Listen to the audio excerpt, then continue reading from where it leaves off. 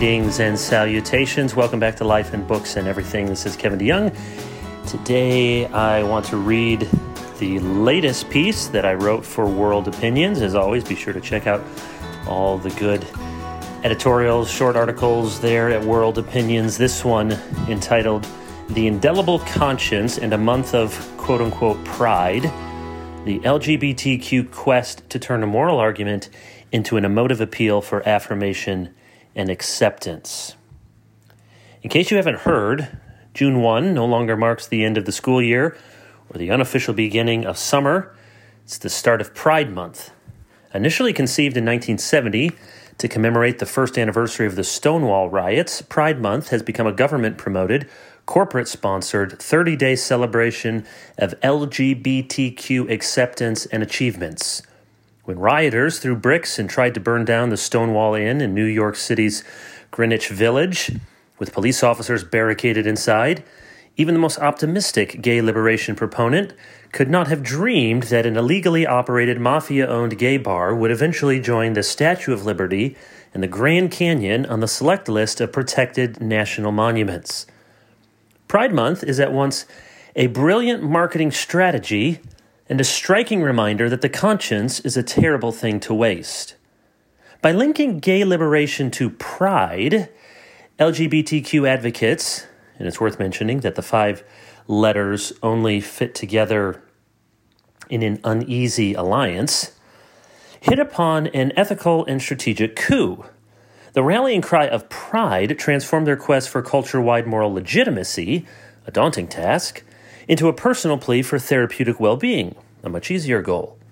The debate would not be a head-on rational discussion about whether the sexual revolution was acceptable by standards of God's word, natural law, or Western tradition. The debate would not be about what was good for children, good for the public, or even good for those drawn to LGBTQ behavior. Instead, pride made the debate about feelings of personal acceptance. Changing the culture is hard work and takes a long time. About 50 years, it turns out. Convincing people to stop making other people feel bad is a much easier sell. Even today, pride can be difficult to refute on an emotive level. By marching for pride instead of marching for gay sex or sex change operations for minors, the public isn't asked to affirm actions and appearances they often instinctively find distasteful.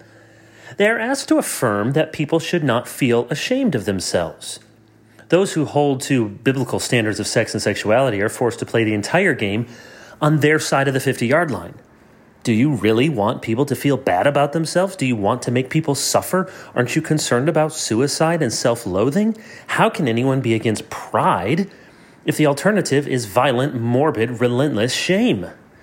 Pride Month turns a moral argument about which the Bible has clear and unequivocal answers into a quest for personal self-acceptance, which is why many soft-hearted and muddled-headed Christians line up for the parade just like everyone else. But of course, pride is not the only antidote to shame. There are other alternatives like contrition, repentance, and chastity, or spirit-empowered struggle and victory, or gospel-infused forgiveness and transformation. One way to deal with shame is to convince yourself it shouldn't be there. The other way is to lay it at the foot of the cross. In the end, as effective as this marketing coup has been, Pride Month also serves as a reminder that there are behaviors and desires about which we should not be proud. As fallen human beings, we are more rationalizing than rational. We know how to suppress the truth in unrighteousness. If we deceive ourselves long enough, 2 generations will probably do it, God threatens to withdraw his restraining mercy and give us up to dishonorable passions. And this includes women exchanging natural relations for those that are contrary to nature, and men committing shameless acts with men. The punishment for these and other sins is sometimes death, not only for those who do them, but for all who approve of those who practice them. Some deeds done in secret are too shameful even to speak aloud. The ubiquitous Pride Parade may not be a march toward cultural suicide as much as it is a sign that we are already dead. And yet, it's also a sign that God-given moral reasoning is not so easily vacated. If you need the worlds of sports, entertainment, education, media, and government to celebrate your sexuality in order to feel proud, maybe your conscience is trying to tell you something.